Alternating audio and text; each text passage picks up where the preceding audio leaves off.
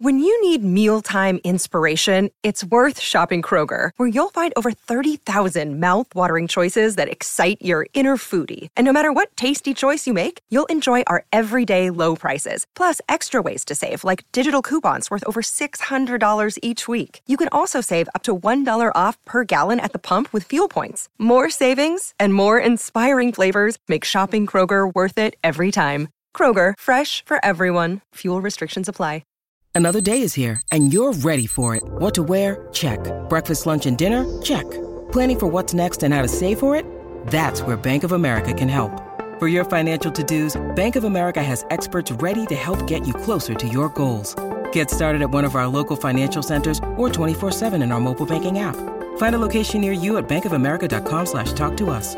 What would you like the power to do? Mobile banking requires downloading the app and is only available for select devices. Message and data rates may apply. Bank of America N.A., member FDIC. Hello, everybody. This is Marshall Poe. I'm the editor of the New Books Network. NBN listeners like to read books and buy them. So we thought we'd tell you that right now, our friends at Princeton University Press are having a remarkable site-wide sale. You can get 50% off books, including ebooks and audiobooks, with the code 50, F-I-F-T-Y, at checkout until May 31. You can save some real money on Princeton University Press books. I encourage you to go there and check it out. Welcome to the New Books Network. Welcome to New Books in Critical Theory, which is a podcast that's part of the New Books Network. On this episode, I'm talking to David Arditi about getting signed, record contracts, musicians, and power in society. So welcome to the podcast. Thank you for having me, Dave. Congratulations on writing this incredibly interesting book, which is kind of like part critical theory book, part ethnography, part almost kind of like policy intervention. It's absolutely fascinating. And I was delighted when you said you'd be up for the interview, partially because it's a good book, but also I think it's a book that speaks, really kind of immediately to where cultural production is, particularly some of the later parts of the book that think about the kind of the process of, as the book is called, getting signed. And the place to start with it, I guess, is what is the book kind of talking about? Which sounds like a daft question, but one of the things that struck me is that record contracts are sort of unique and weird in their own sort of way. And it'd be great to know a bit about sort of what a record contract is, and I guess the kind of the problems of record contracts that got you to write the book. Yeah, well, record contracts, and I think that this speaks to a broader way that the gig economy today operates. So, if you will, music is the original gig economy workers in kind of contemporary capitalism. So the record contract is something that musicians sign with record labels, usually major record labels, and it stipulates a series of responsibilities that both the musician and the label are going to take as part of the contract. And the basic idea is once a musician signs it, they're agreeing to solely produce music for that record label. And in exchange, what they get is an advance. Now, it's not just as simple as they're exchanging to exclusively do this thing with the record label for an advance, but they're also signing away the majority of their copyrights to that record contract or the record label.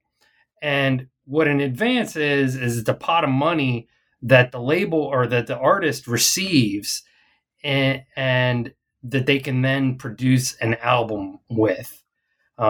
So generally, if this were back in the 1990s, this is the easiest way to think about it. And I'm going to talk in American US dollars. But if a record label was to sign a new artist, they might sign them for $500,000. The artist needs to pay back that $500,000 on their royalties from the sale of that album. their royalties, generally speaking, is 10 to 15% of every sale. So if it's $500,000, if a CD in that era cost $15 or $16, $5 or $6 would come off the top to the retailer. So that leaves $10 on what royalties are based on. If it's 10% royalties that they're earning $1 off the sale of every CD sold. So when they sell a CD, they receive $1. That dollar needs to go back to the record label to pay for the advance. So what they need to sell in order to ever make any money off of the sale of an album is they need to sell 500,000 albums. That's $500,000. So they don't, after they sell 500,001 albums, they finally earn $1. Now, the trick of this is that in the United States, the Recording Industry Association of America considers a gold album when an artist has sold 500,000 copies of an album. So they have to go gold to even break even. The really obvious question is, why do they do it? And that is very much, the kind of what the book is about. I mean, it's a sort of terrifying hurdle, isn't it? To be presented with, if you want to be successful in financial terms from your creative labor, you need to be essentially, kind of breaking some significant records. And one of the things the book does is introduce this idea of a kind of like ideology of getting signed as a way of, I suppose, accounting for some of the reasons why musicians and actually, as kind of gig economy laborers are still getting involved in these contractual relations. So what is this kind of ideology of getting signed, and how does it help us kind of understand why musicians get involved with these kind of contracts? Well, when I first started research on the book, what I wanted to understand was that first question you asked, why do people want to sign a record contract if it's so inequitable? And I ended up with researching the ideology of getting signed, because I was more interested in not only why they do it, but what kind of where the motivation comes from and where it exists in society. So I coined this phrase, ideology of getting signed, to speak to Marx and his conceptions of ideology, and to think in terms of how ideology ends up motivating people to do the thing that enables capitalism to keep chugging along. So in terms of the ideology of getting signed, it's this dream that exists throughout society, not just with musicians, but with their friends and family, that signing a record contract means that somebody made it. They're not just playing music and getting together with some friends and going and playing at a bar and calling themselves a musician, which are kind of folk devils of society in their own way. But they've really made it at the point when they've signed a record contract.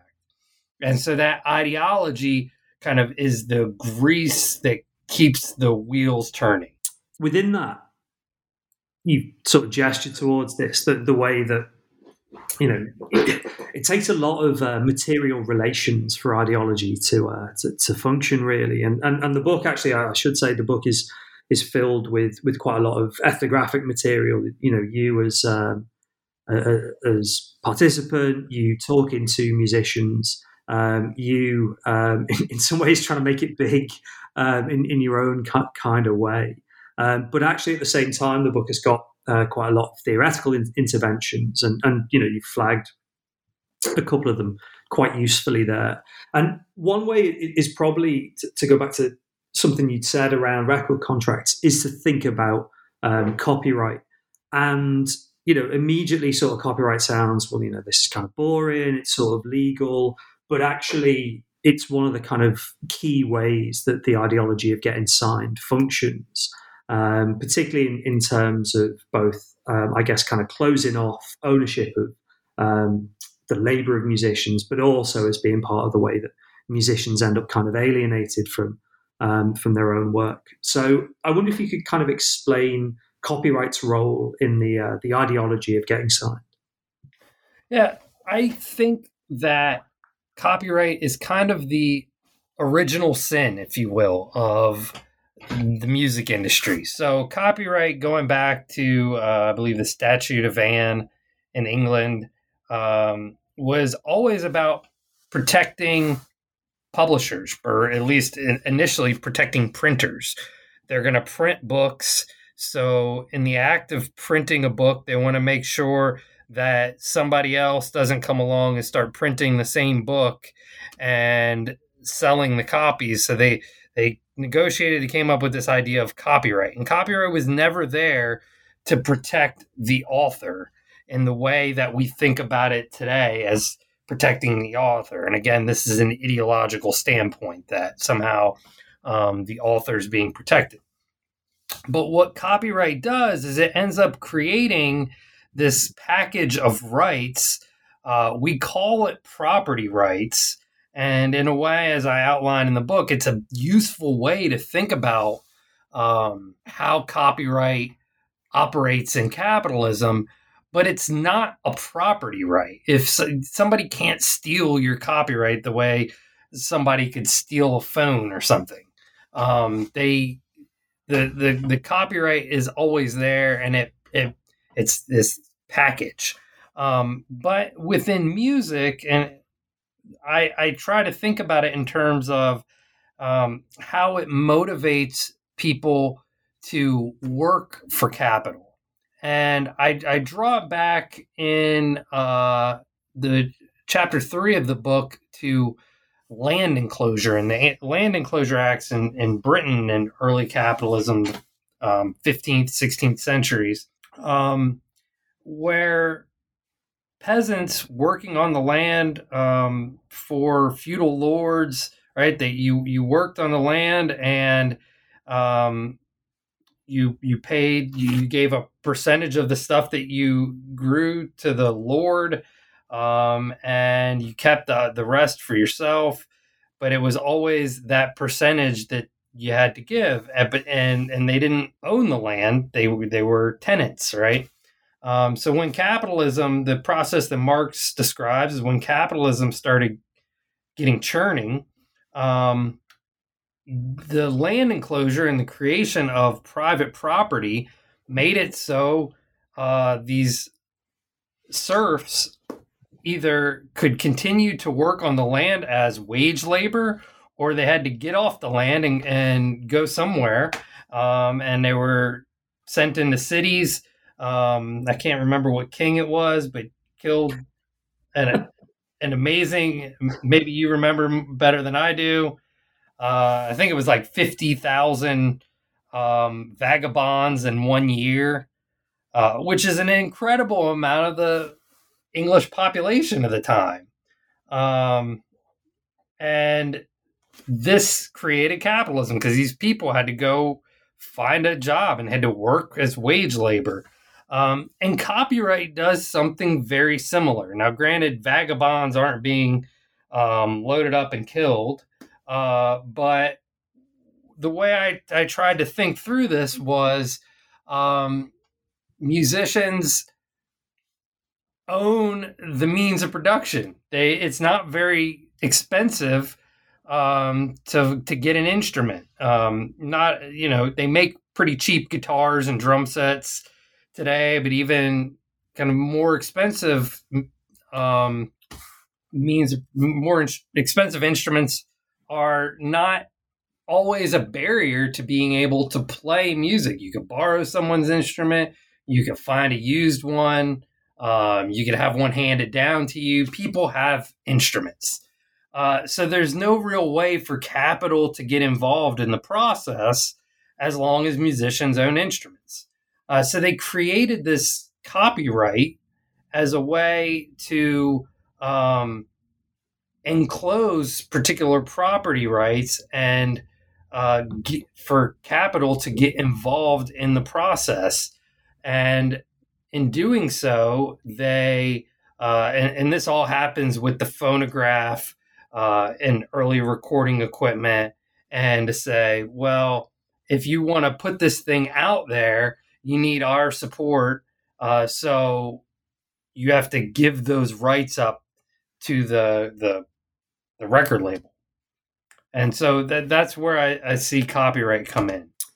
I mean, there's loads of big ideas in the book. I was going to say like the other big idea, but there are actually loads of big ideas in the book. But one of the other big ideas in the book is I guess, a kind of social critique of the US as a society, which, I mean, it picks up on both, kind of enclosure and copyright and ideas about things like alienation as well. But you chart a system where the ideology of getting signed basically means that musicians are always kind of competing against each other. And actually, like later on in the book, you give quite a detailed breakdown of how even things like, kind of Battle of the Bands are, really sort of negative in terms of fostering this sense of competition.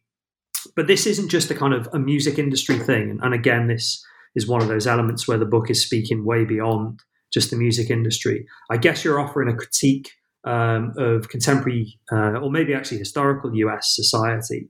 And this idea of competition is the crucial thing. So what's going on there? What's the kind of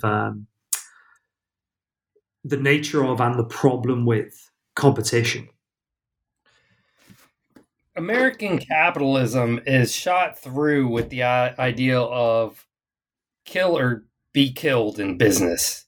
And in music, you see this from the very start. So I recall being, as early as 5th grade when I started playing music, you do these things called chair tests. And while in the United States we have laws about posting students' grades, for instance, I mean, technically you could post a grade, but you have to assign somebody an anonymous number so that other people can't see. So you could have competition in that way. But, as soon as you start playing music, everything comes down to, are you first chair, second chair, third chair, fourth chair on your instrument in school band? And everybody knows who's first chair, second chair, third chair, etc. Right? So it creates this sense of competition, no different than, say, sporting events. And I think that, the concept of playing in music should all really be about teamwork. But instead of being about creating the best music possible with the people around you, it becomes, well, how do I get ahead of this person? And that remains the case throughout music when it comes to an instrument. So you have auditions. Auditions are very public in a way that an interview is not. If you go for an interview, you might never see the other people that are interviewing, but in music and arts generally, in the performing arts, you might be sitting in the room watching other people audition. You might be sitting in the waiting room having to talk to the other people that are auditioning and being able to hear them from the next room. So that idea, that tension is always there. It remains even if you're in a band. You might very well be competing with the people in your band to get a better gig. And to continue that kind of trajectory back to school bands, you go to competitions like a sporting event. In the United States, and I talk about some of the long history of this going back in the first competitions that arise. But when I was in high school or in middle school, we'd go on band trips and compete in these things that they were for-profit competitions that you would go and to a city and go to amusement parks as part of it. It was this whole package deal of travel. But then there were also kind of the regional district band competitions. So which band was the best? Or you have marching bands. My middle school band director just contacted me last night. He was the drummer for the Isley Brothers. His name's Everett Collins. But he would take us. I grew up in Virginia, and we would go up to New York, where he grew up, and fire departments have these really crazy competitions in New York over the summer into the fall, where they have these marching competitions. And we played in North Amityville. You may have heard of you've seen the movie Amityville Horror. That's where he was from. So we'd go up there and had a drum corps called Drummers with Attitudes, playing on NWA, DW. And so we played, and it was like, we were completely different because we played funk, but it was a competition against other marching bands. And, but he contacted us because he wants to go, he lives in Atlanta now, and he wants to have like a big get together and march in the Martin Luther King Jr. Day parade next year. So that's kind of on the top of my mind. But this competition goes on. It ends up in Battle of the Bands, but it really highlights itself in record contracts. And that's the thing that people compete for. And it's really, you're competing for the opportunity to be exploited by capital. Should we talk about some music? Like, everything we've been talking about, I think, is, kind of crucial in understanding how both the contract and music industry and, as you mentioned, US society functions. But obviously, the book, I keep coming back to this, has got all of this really rich detail about actual, musicians and their working lives. And maybe we'll do two. Talked about competition, possibly kind of being in competition with your own bandmates, certainly with other artists. But actually, there's a kind of a weirdness about the kind of solidarity of being in a band. And this band Solace was one of your case studies. Who I guess American listeners would be familiar with them if they're into kind of heavy music. I'm not sure whether kind of outside of my sort of hipster, sort of heavy alternative music communities, other listeners would know them. But I think they're quite a nice case study in that. Well, sorry to interrupt. Solace is actually a pseudonym, so there's no band named Solace. Oh, I thought they were the spin-off from Godspeed. I'm slightly disappointed. I was like, wow, you met like Godspeed. No, they were. I hope I didn't use somebody's an actual band name. The band name is similar to the word solace, and they are they were a kind of folk band. That's really interesting. I thought they were much more kind of both famous and real. What was going on with them? What was the kind of the sort of tensions of being in a band, working in a band? So I met with them. They were playing a gig. It was at an amphitheater, and it was a pretty good sized gig. And they were from one city, and they moved to Nashville, Tennessee to try to make it. And they were in this town that I was in, and I'm hanging out backstage with these guys, and they're kind of telling me about their trials and tribulations of moving from one small college music town to Nashville and what that meant for them. And in that move, that a couple people in the band did not make the move with them. So they got some other people from small college music town to move to Nashville with them. And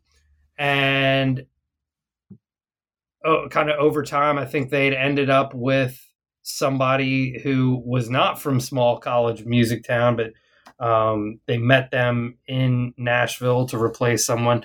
But there were machinations going on to try to really establish themselves as a good band. And there were, I think, 3 people at that point who were still part of that original core. It was a 5-piece band.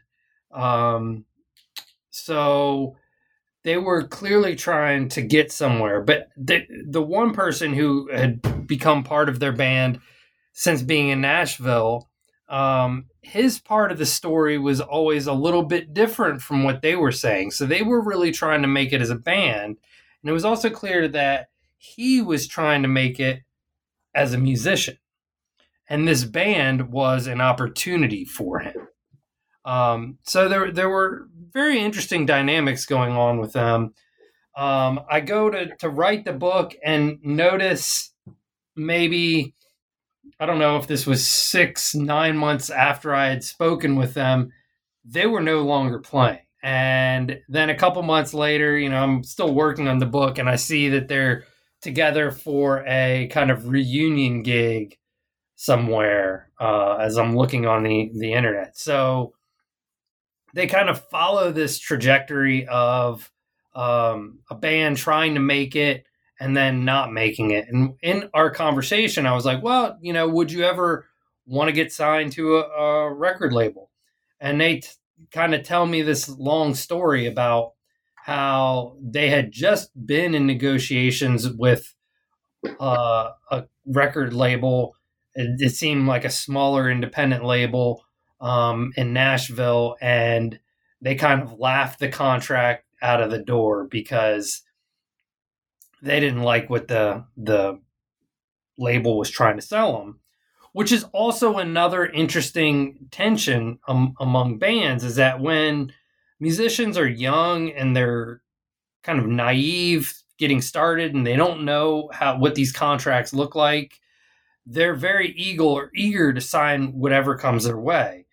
But as musicians play more and they know more about how the industry operates, they're not as eager to sign whatever comes their way. They are aware of how exploitative the terms are, so they're willing to give up the dream of signing a contract if the contract's not what they want. And that was the case with Solace. Like is it the opposite end of the music industry, or the kind of like, I suppose the end of the music industry that everybody in, say, the folk world or the rock world is really kind of, dismissive of and thinks is the kind of, the problem maybe is the kind of TV talent show version of the record industry.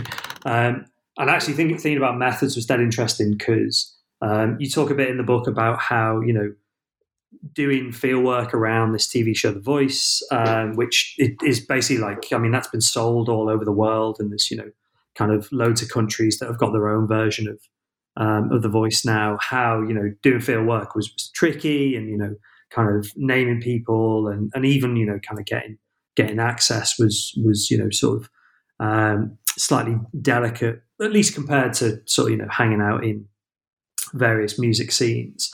But one of the things you do in the book is like you don't just kind of do the usual, TV talent shows are awful. They are, bad, but like, it's not just the kind of a classic sort of critique. One of the things you try and do is say, well, actually, we should read TV talent shows through record contracts, and obviously it's the kind of the ultimate version of getting signed, but also it tells us something quite unusual about how record contracts work.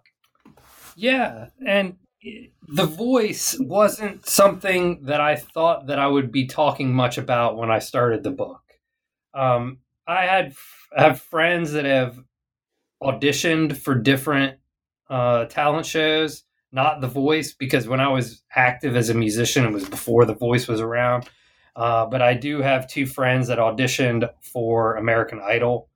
And so I had kind of an understanding of how this operates. Idol as a brand. These are all brands, and they operate in different countries. Idol, of course, starting first in Britain. But The Voice, it just kept coming up. I mean, I was hanging out at a bar, and I was there trying to talk to different musicians. It was a kind of music meetup, and I'm hanging out, and the person I was talking to was like, "Oh, you need to talk to this guy over here. Let me introduce you. He was on The Voice."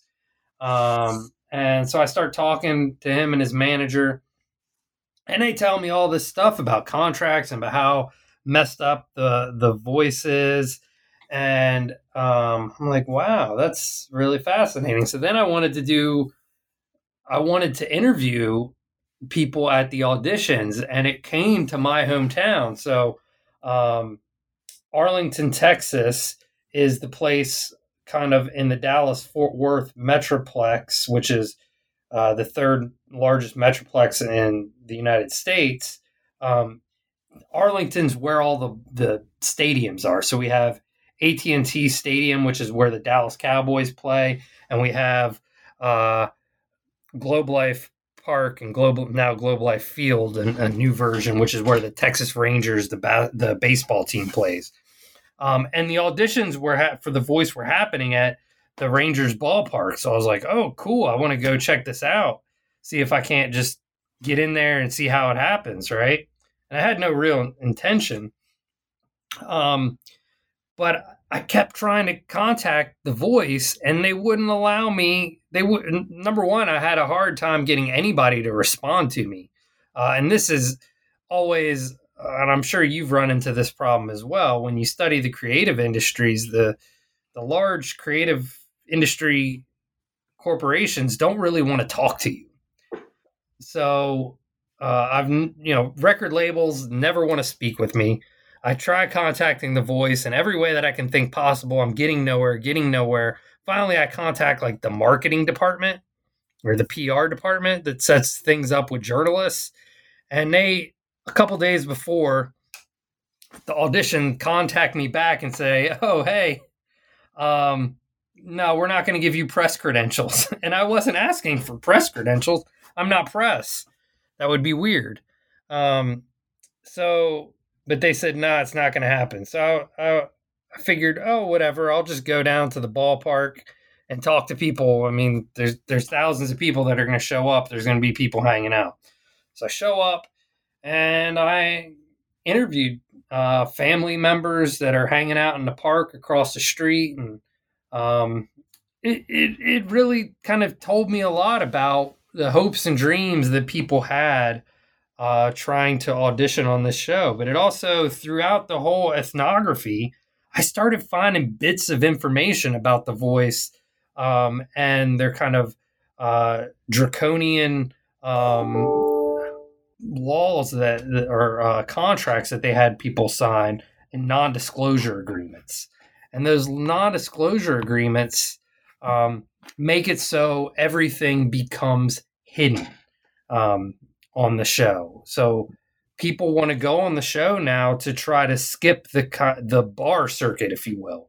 And SoundCloud works the same kind of way. People don't necessarily need to go play at bars and demonstrate, I'm an up-and-coming musician. Now they can go on The Voice, or they can produce music and put it on SoundCloud and try to demonstrate that they have a following. The problem with The Voice is they perpetuate this dream that you're going to get on there. The prize in the U.S. on The Voice is $100,000 and a record contract. But nobody that I'm aware of up to this point has really even made it in music getting a record contract through The Voice. What tends to happen is people go on the show, it's got entertainment value, and the coaches on the show really benefit from the added publicity. But the singers that have their hopes and dreams for going on the show really are just crushed and end up with nothing after the fact. And it's highly exploitative, as I discuss in the book. Yeah, I mean, I was brought to mind, it made Simon Cowell like a, internationally famous global superstar. But, then, it's tricky to kind of think of the key musicians who've come from that system and have had, really sort of long-term, 10, 15-year careers. And it's funny you mentioned SoundCloud as, another route. I mean, the book tries to engage with questions of the impact of digital a bit as well. And, there's loads and loads of stuff going on in the book that I know you've been getting into with a related book and a related kind of research project. But I want to make sure we conclude with one of the most kind of interesting moments in the book, which was basically a kind of like, so what should we do about this? And I was really, really taken by, it might be like even the very sort of last page or, certainly the last couple of pages of the book, where you talk about this idea about why do we think about musicians as having, salaried employee status? And obviously the US has got unique kind of issues around things like access to healthcare through employers, and that, dynamic is important over there. But I was really intrigued by the way that almost like the opposite of the ideological construction of what it is to be a musician, what it is to be in a band, what it is to be a gig worker, would be a solution to some of these problems. Almost the kind of like, let's make musicians the man and give them, salaried employee status. So I was sort of intrigued by that, and it really appealed to me. I'd love to know how you kind of think through that as a solution to the ideology of getting signed. Well, I'd hardly say that they'd be the man for working for a salary, but they would certainly be working for the man, and they're already working for the man, and that's, I think, the crux of it. And there's some problems in the entertainment industries more generally. In Hollywood studios, they fought against having to be kind of this person that's forced to work for the studio. So there are kind of multiple lineages here, but as I argue throughout the book, these people are workers. They're just not considered workers. And by not being considered workers, they don't get protected by labor laws. They don't get a salary. They don't get a wage. They don't get labor protections for, in the U.S., 40-hour work weeks. Like, these are not things that are attainable to musicians. But pretty much everybody else at the record label works for the record label. So if you ever go to one of these labels, you walk in, they're big, shiny foyers that you walk into, and there's a receptionist sitting at a desk. That receptionist is a salaried worker. You might see a janitor come by and mopping the shiny floors, right? That janitor works for the record label. Everyone on up works for the record label. And as I argue, musicians are the workers that create value for record companies. And they're the only people at record companies that don't get paid a wage. So there's this tension there. And I think that a lot of it would be resolved if people were employed as salary workers. You sign a labor contract the same way you would sign any other labor contract. You would not be an independent contractor, and your job would be to work for the company and do a good job for them. And as long as you do a good job, your contract continues in the same way as any other labor contract. And maybe your music's not selling, so maybe you work into a different part of the company the way you get a promotion or something. So you're no longer the frontline worker. You're working in A&R or something, which is artist and repertoire where they sign people. So that's my big dream of how this could operate. Though I also am not naive, and I know that it's not going to work that way. And there's a lot of other ways that it could operate as well. Is that stuff you're going to be thinking about in future projects? I know you've got another book out on streaming culture and the kind of, impact of things like streaming platforms, but also, kind of digital more generally on culture. So are you going to be doing more kind of digital stuff? Are you going to be thinking about what would we call it, like business models for creative industries? Are you going to do more of the kind of general social critical stuff? We've mentioned the gig economy quite a few times. What sort of comes next for your work? So I think I'm working on some articles and chapters right now, but my next real big project is I'm beginning an ethnography of drummers. And I want to think in terms of the concept of rhythm and how rhythm works in society more generally. So Henri Lefebvre came up with rhythm analysis, and I want to try to think in terms of how rhythm operates in society, but thinking as a drummer and thinking how drummers think in those terms. So my next gambit's to go deeply theoretical on rhythm.